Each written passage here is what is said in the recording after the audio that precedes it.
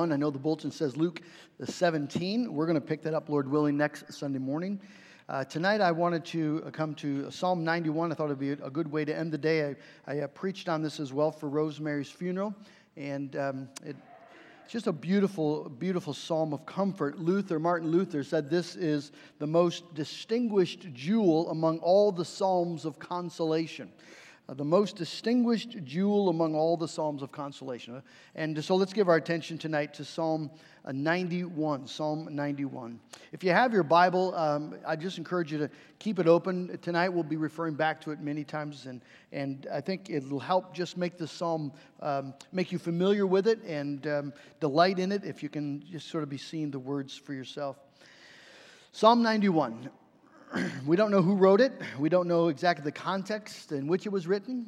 In that way, in some sense, it becomes a psalm for the church through the ages that we can easily apply to ourselves. He who dwells in the shelter of the Most High will abide in the shadow of the Almighty. I will say to the Lord, my refuge and my fortress, my God, in whom I trust. For he will deliver you from the snare of the fowler and from the deadly pestilence. He will cover you with his pinions, and under his wings you will find refuge. His faithfulness is a shield and buckler. You will not fear the terror of the night, nor the arrow that flies by day, nor the pestilence that stalks in darkness, nor the destruction that wastes at noonday. 1,000 may fall at your side, 10,000 at your right hand, but it will not come near you. You will only look with your eyes and see the recompense of the wicked. Because you've made the Lord your dwelling place, the Most High, who is my refuge, no evil shall be allowed to befall you. No plague come near your tent. For he will command his angels concerning you to guard you in all your ways. On their hands they will bear you up, lest you strike your foot against a stone. You will tread upon the lion and the adder, the young lion and the serpent you will trample underfoot. Because he holds fast to me in love, I will deliver him. I will protect him because he knows my name. When he calls to me, I will answer him. I will be with him in trouble. I will rescue him and honor him. With long life I will satisfy him and show him my salvation. Let's ask the Lord to bless. Oh God in heaven, tonight as we come to this beautiful psalm, I pray, Lord, that the truths contained here would be rich, vibrant, real, heart-arresting, that we would be, Lord, captivated by what a magnificent God you are, and the blessing, the unbelievable privilege of abiding in the shelter of the Almighty, that your faithfulness is our shield and buckler. Lord, I just pray that you would speak your peace to our hearts tonight. In Jesus' name, amen. The Heidelberg Catechism, written in 1563 by Olivianus and Zacharias Ursinus. They liked Latin names back then.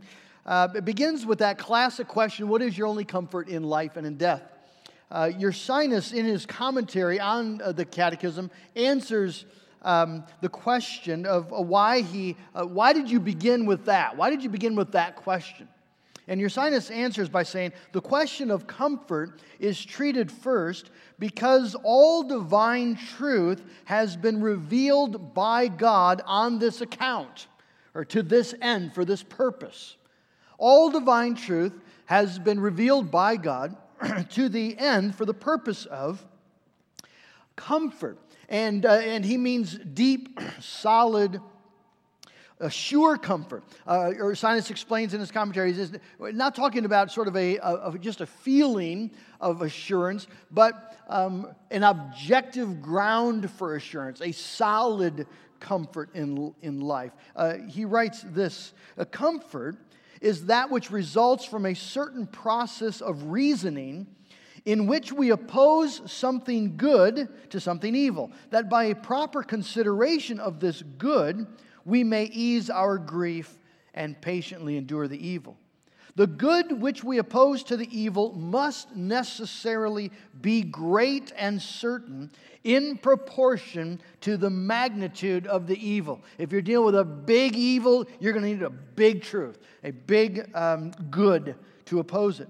And since we seek consolation, he writes, against the greatest evil, which is sin and everlasting death, it is not possible that anything short of the highest good can be a sufficient remedy for it. Tonight in Psalm 91, we have that highest good laid out for us. In Psalm 91, the highest good being God Himself and all that God promises to those who abide in Him, those who dwell in Him. And so tonight we're going to begin by looking at the reasons for comfort, reasons for confidence, for assurance and solace that we have here in Psalm 91, so that we leave tonight bold people, confident, assured in the love of God and what God has promised to us. The psalmist gives us many reasons for comfort. Let me just highlight them. First, notice that he references in many different ways the character or the person of God. That the foundational reason for comfort for a Christian is God Himself, what He's like, who He is. The psalmist uses 4 different terms, names for God in these first 2 verses, all of them wonderful assurances. He who dwells in the shelter of the Most High. When the psalmist thinks of God, he thinks of the Most High God. He's King of all kings and Lord of all lords. Kidner in his commentary says this is a title which cuts every threat down to size. As we saw this morning, there is no rule above the rule of Jesus Christ. There's no reign above His reign. There's no authority above or beyond or beside Him. Jesus alone inhabits His throne. And though there are many rivals in the hearts of men, aren't there? There are many, many gods, small g, in the hearts of men.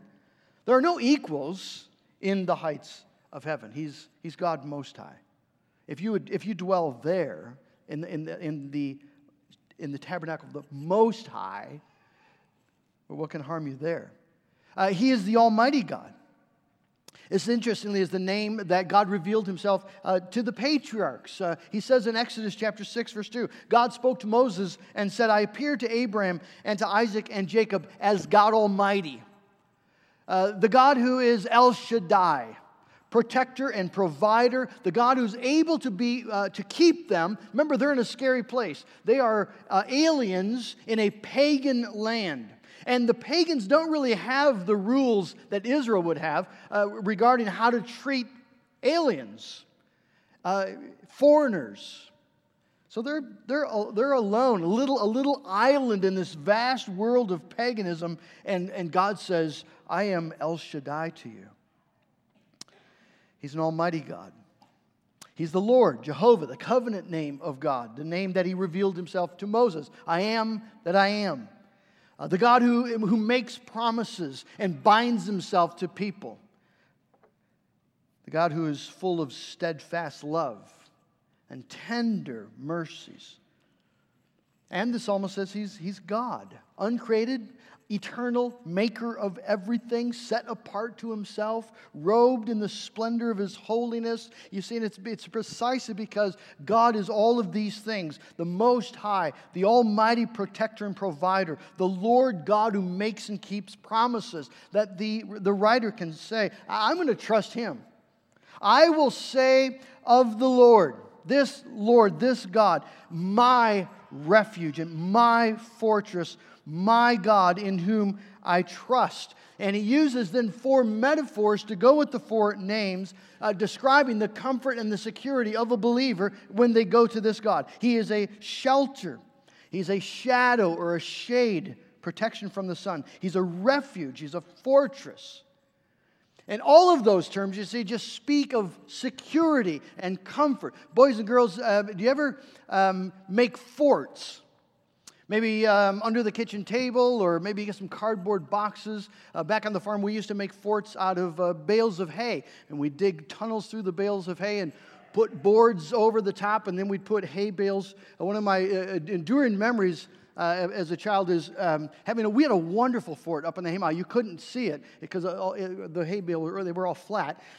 It was underneath that, and we were up there, and Mom, for some reason, was up. She wasn't usually up in the Haymow. We must have been loading some more hay. So Mom's in the haymow. We knew where the fort was. Mom didn't know where the fort was. And unfortunately, the roof gave in right when she was standing on top of it. And so Mom collapses with a shriek down into our fort, sure that she was a goner. And oh boy, how did that come to mind? But she survived and she forgave us. She came out of there pretty quickly, though. But why do we do forts, guys, boys and girls? Well, what's so cool about a fort? Well, forts they're just places of safety. They're places you can hide, and nobody knows you're there. There's something warm and comforting. There's security in a fort. It's great to be in a fort. Well, big people need forts too. Big people get scared too. We live in a scary world, and boys and girls, the world kind of stays scary. Even at least it seems scary. Things happen, hard things, terminal diseases, and debilitating illnesses, and accidents that just turn your life around. Things that you really treasure in life can be lost in a moment. You can lose your job tomorrow. The life that we just take for granted in this country could be gone in an instant. We know this somewhere deep in our psyche. We know that it's not safe, and so we try to protect ourselves with insurance policies and with plans and strategies, exercise regimens. But those things are all good in their own place, but there's not real protection there, not ultimately. And then there are the spiritual dangers that we just too seldom think about. The danger of great temptation. There's a roaring lion, and he's looking to devour you. There are debilitating doubts. Have you ever just prayed, Lord, don't let me fall into a season of doubt, of real questioning, in a sense that your faith is shaken and you can't find comfort like you once could. That's a terrible place to be. We recognize that it's not a spiritually safe world either. If you're aware of what's going on in your own heart, who has not felt the presence of lurking sin, Satan crouching at the door, wanting to snare us? Who hasn't felt the power of sinful temptation from your flesh or just from your wounded emotion, and you know you shouldn't be responding the way that you're responding, and yet you do? See, there are great dangers spiritually, both physically and spiritually, and dangers that threaten our immediate and our eternal happiness and comfort. And so the writer invites us to this beautiful place of solace. Those who dwell in the shelter of the Most High shall abide in the shadow of the Almighty. That's a wonderful promise for Christians in a scary world. And God promises this abundant protection in the midst of troubles. If you look at verses 3 through 13, the psalmist in verse 2 says, "This is my God, my Lord. I'm going to trust in Him. He's my refuge. He's my fortress, and He can be yours too. He will do these things for you." Notice the pronouns change. He will deliver you from the snare of the fowler and from the deadly pestilence. He will cover you with His pinions, and under His wings you will find refuge. This is not just the author's God, but he wants us to say that this is my God, this is our God. There's wonderful things promised. But notice how, as the author is writing these things, he explains life in a way that makes us realize we're in the midst of these things. We've got the flaming arrows of the devil one, the snare of the fowler. These things are flying around. There are terrors by night, things that we dread, things that we fear, things we're anxious about. We live in the midst of trouble. It's just true. But we don't need to fear trouble. Psalm 23, yea, though I walk through the valley of the shadow of death, I will fear no evil. Because you are with me, and your rod and your staff, they comfort me. The troubles are there, but there's something greater than the trouble. You see, that's exactly what your sinus was talking about. We have a great good to oppose, to set up against the great evil, the danger. And the great good is what? It's God. God himself. He will cover. He, the living God, the Most High God, the Almighty God, will cover you with his pinions, and under his wings you will find refuge. What a wonderful place to have a fort. Under the protection of Almighty God. His faithfulness is a shield and a buckler. A shield and a buckler, those would be the two shields. One a very large one that protects your whole body. The other a portable one that you would hold. It just means that you're protected completely. God's faithfulness does this. And that's the message you find throughout Scripture.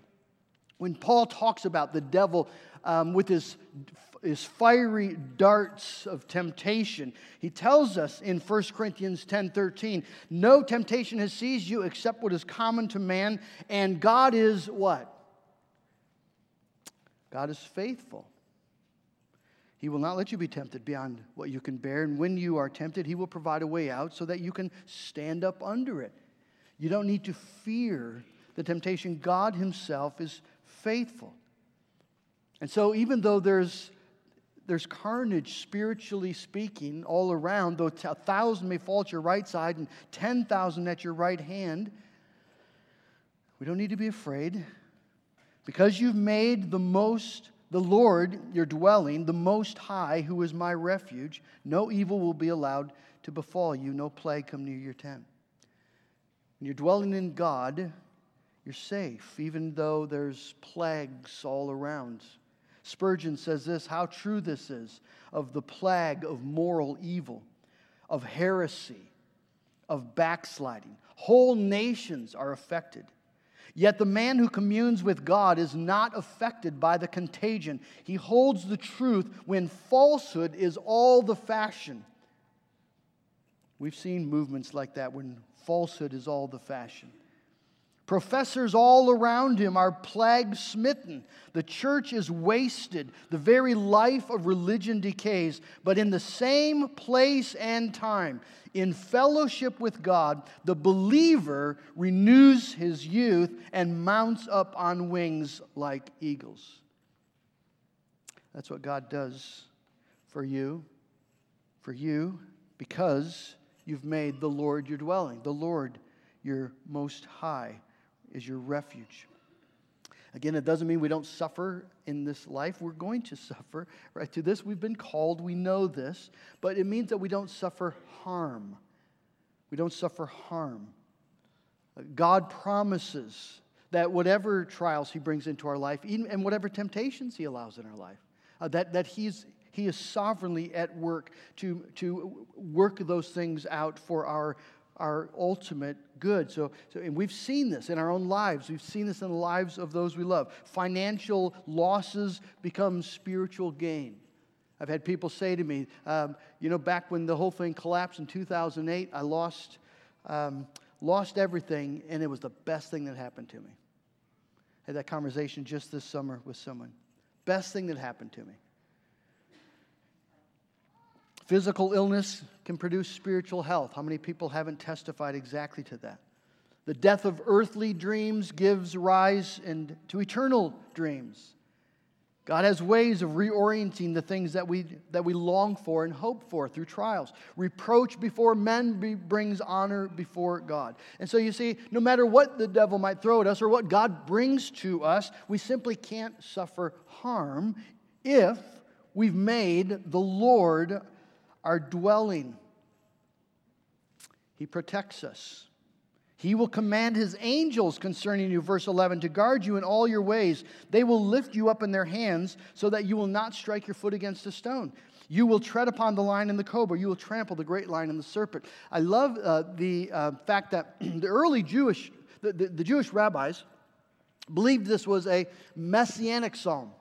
A psalm pointing to the coming of the Messiah. The reason they said that is because only the Messiah is going to live this kind of charmed life. He's not going to suffer the way that men do. Now, of course, we know that when the Messiah came, he was a man of sorrows, acquainted with grief. But the devil apparently heard them talking or whatever, because the devil, right, he quotes Psalm 91 to Jesus. Remember? Throw yourself off. The angels will catch you. And he quotes Psalm 91. He'll command his angels to guard you in all your ways. They will lift you up in their hands so that you will not strike your foot against a stone. And Jesus says, well, it's also written, don't tempt God. Jesus could have said, it's also written. I just love that the devil quotes verses 11 and 12, never thinking about verse 13. You will tread upon the lion, the Messiah, and the cobra. You will trample the great lion and the serpent. He's going to crush the serpent's head. The devil never thought about that when he's quoting Psalm 91. And that's exactly what Jesus came to do. Isn't it beautiful, the irony of Scripture? God's angels are given to help, to guard. We don't know exactly how, and there's a lot of sort of speculation about how angels are involved, but we're told here in other places in Scripture that they are, that there is divine aid. That's an incredible thought. That God has made angels your servants, and angels, real angels, are sent to guard you, to help you. It'll be fascinating in heaven to see all the ways that was true in our life. But the greatest comfort, of course, is knowing that the God of angels cares for us, and God of angels watches over us, and the God of angels has committed himself to us. And so the psalm ends with 8 wonderful promises. If you have your Bible there, the last 3 verses, 14, 15, and 16. 8 promises packed into these 3 little verses. I will deliver him, God says. I will deliver him. Weeping may remain for the night, but you're going to be delivered. The trial isn't the end of the story. I will protect him. Even in the trial, through the trial, maybe from the trial, but God promises I will protect him. I will answer him. That's a great psalm to take when you're praying your prayers and there doesn't seem to be any answer. It just seems like the heavens are brass. You don't feel like God is hearing at all. You can take Psalm 91 and you can say, okay, here's a reason for comfort. God cannot lie. He promises, I will answer him. I will be with him in trouble. God is our refuge and strength and ever-present help in trouble. You're not alone, no matter how alone you might feel. It's not true. Let God be true and our feelings be liars. I will rescue him. Very similar to delivering him. Our destiny, you see, is victory. Our destiny is that we're going to conquer. I will honor him. That's an amazing idea. That God is going to honor you. That glory and honor will be given to you and to me. I mean, we're so far from glory and honor, it's hard for us to even to imagine the blessedness of this. And yet when it happens, you're going to be overwhelmed that you should be counted worthy in Christ to be honored, to be glorified. It's amazing. With long life I will satisfy him. Another promise. Now, I think this could partly be a reference to long life here on earth.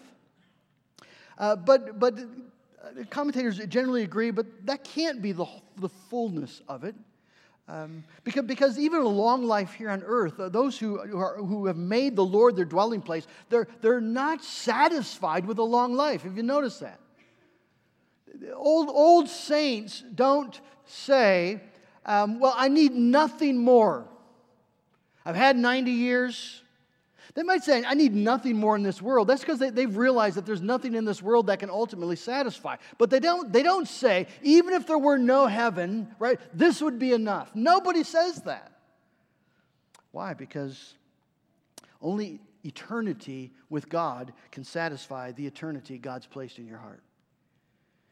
In fact, the older you get, the more you realize nothing here is going to do it. Nothing can satisfy. With long life is meaning everlasting life in the presence of God. And I think the next phrase it seals that idea.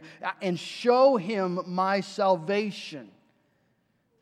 That's the mother lode, the essential promise. God will show us all the riches, all the fullness of all that he has accomplished for us. We're going to see all of it. It's going to be made manifest to us. And of course, that promise in and of itself becomes revealed when Jesus Christ comes, right? Jesus is the salvation of God made manifest. He's displayed his salvation in his Son. So I could give you many texts that speak of this. Let me give you two. 1 John 4:9. In this, the love of God was made manifest, revealed, displayed. God sent his only Son into the world so that we might live through him. 1 Peter 1:20. Jesus was foreknown before the foundation of the world, but was made manifest in the last times for your sake, who through him, Jesus, are believers in God, who raised him from the dead and gave him glory, so that your faith and hope are in God. You see, as New Testament Christians, to dwell in this shelter of the Most High God is to dwell in the shelter then of Jesus Christ. It's to come into the beautiful refuge that God has provided in his Son, in Jesus Christ. There's a requirement. Maybe you've noticed this in the psalm. There's a distinguishing. He who dwells in the shelter of the Most High, that person abides in the shadow of the Almighty. He who does not dwell in the shelter of the Most High, that person will not abide in the shadow of the Almighty. You have the same thing at the end of the psalm. Because he holds fast to me in love, I will deliver him. When he calls, I will answer him. But you see, if you don't hold fast to God in love, if you don't know the name of God, if you don't call on God, you're not going to experience the blessings of Psalm 91. There's a distinguishing that takes place here. You see, the promises, the blessings, are for those who've come to Christ in faith, and that's a true faith. It's a faith that's revealed by the psalmist himself. I will say to the Lord, my refuge, my fortress, my God in whom I trust. You see, it's a faith that actually lays hold of God, lays hold of Christ. There are billions of people who believe in God the way the devil believes in God. They believe that he exists. But they've never moved towards him to lay claim on him. They've never said, this is my refuge. This is my fortress. This is my God. I have placed my trust on him. But that's the essence of saving faith. It's not just believing you see the truths. It's saying, it's taking those truths for yourself. Spurgeon again says, it is but poor comfort to say, the Lord is a refuge. But to say he is my refuge is the essence of consolation. To say he's my refuge is the essence of consolation. I think we do too often in the church, we sort of allow ourselves to float generically above the promises without reaching down and getting our hands down into the soil of God's truth and what God has said and what God has done in Jesus Christ, and then hanging on to that. And making it's our truth. See, because Christ will not be a comfort, and he will not be a consolation. The faithfulness of God he just won't do anything for you unless you've actually laid hold of Christ and you've taken him for yourself. I'd like to read, just to show how this works, from Ursinus' commentary. If you're looking just for some great reading, this is Ursinus' commentary on the Heidelberg, great devotional reading. But he's talking about here about the comfort and how this works. He says, this comfort alone is solid, the comfort of a Christian, because it alone never fails, not in death, for whether we live or die, we are the Lord's. And who shall separate us from the love of Christ, if you've taken Christ to yourself? And he says, secondly, this comfort is solid because it alone remains unshaken and sustains us under all the temptations of Satan, who often thus assails the Christian. And he gives things that Satan will say to you. 1, thou art a sinner. To this, Comfort replies, Christ has satisfied for my sins and redeemed me with his own precious blood, so that I am no longer my own, but belong to him. The devil replies, but thou art a child of wrath and an enemy of God. And the Christian says, I am indeed such by nature and before my reconciliation, but I have been reconciled to God and received into his favor through Christ. The devil replies, but thou shalt surely die. The answer, Christ has redeemed me from the power of death, and I know that through him I shall come forth from death unto eternal life. But many evils in this meantime will befall the righteous. Answer, but our Lord defends and preserves us under them and makes them work together for our good. But what if thou fall far from the grace of Christ? For thou mayest sin and faint, for it is a long and difficult road to heaven. Answer, Christ has not only merited and conferred his benefits upon me, but he also continually preserves me in them and grants me perseverance, that I may neither faint nor fall from his grace. But what if his grace does not extend to thee? And thou art not of the number who are the Lord's. Ever heard the devil say that to you? What if grace is true, but it's not yours? What if you're not elect? What if you're not one of God's children?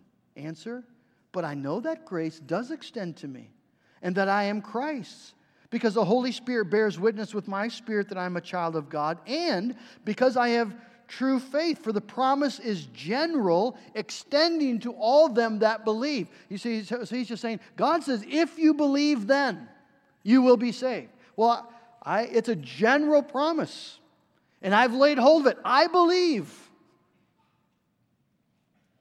But thy faith is weak, the devil says, and thy conversion imperfect. And the Christian answer is, yet it is nevertheless true and unfeigned. And I have the blessed assurance that to him that hath shall be given. Luke 19:26. Lord, I believe, help thou mine unbelief. In this most severe and dangerous conflict which all the children of God experience, Christian consolation remains immovable and at length concludes, therefore Christ with all his benefits pertains even to me. Friends, there is no greater comfort, no greater joy than to be able to say that exact thing, that Christ with all of his benefits pertains to this sinner. Pertains to me. Jesus is my rock. He is my refuge. He is my fortress. I trust in him. Is that what you say? Can you say that tonight? Is that true for you? Do you sense what an amazing thing it is to be able to say that's true? That your life, your eternity, and the time, the years you spend in this world are defined by God's love to you in Jesus Christ and all the promises that are yours in Christ. And no matter what the devil says, no matter how he might want us to doubt or question, in Jesus Christ we have a refuge. We have a fortress. We dwell there and we abide there in the shadow of the Almighty. Friend, what is your comfort? What do you rest in? What do you hope for? Where's your comfort? Where's your confidence when you bail into this coming week? What at end of the day, what are you trusting in? What are you resting on? I hope your comfort is that I, with body and soul and life and in death, am not my own, but I belong to my faithful Savior, Jesus Christ, who with his precious blood has fully satisfied for all my sins, has redeemed me from the power of the devil, and so preserves me that without the will of my Father in heaven, not a hair can fall from my head. Yea, all things must work together for my salvation. I pray that's your confession. That's a life of comfort, and confidence, and solace. May it be your life and mine. Let's pray together.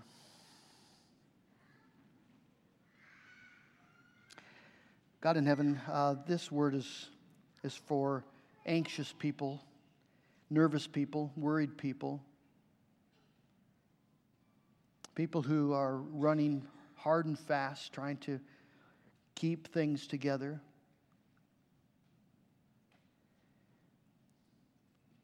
People who medicate our fears with creaturely comforts, with busy schedules, pharmaceuticals maybe.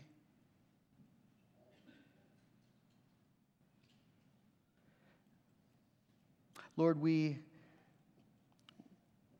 want to dwell in the shelter of the Most High God. We want to abide in the shadow of the Almighty.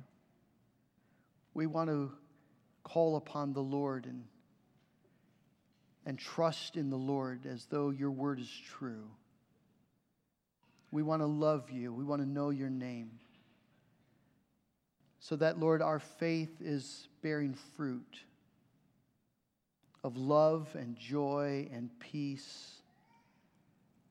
So that, Lord, when people look at us, particularly, Lord, as the headlines get more chaotic, as there's more confusion, more fear all around us, that we could stand as your people with a quiet confidence in God. The Lord will provide. We've said to the Lord, you are my refuge. You are my fortress. You are my God in whom I trust. Oh God, I just pray that you'd move us beyond a general acquaintance with these truths and to an intimate experience of them, so that it changes how we live. Thank you so much for Jesus. Thank you that he is the answer to every demonic temptation and accusation thrown against us. That he is able to keep us to the end. He is able to hold us fast. He's able to keep us from falling and to present us without fault and with great joy before our only God. And oh, Father, I pray that that would be the confidence in which we live. That would be the comfort in which we sleep. So, Father, bring us there and keep us there. Hold us in your hand. In Jesus' name we pray. Amen. Let's sing that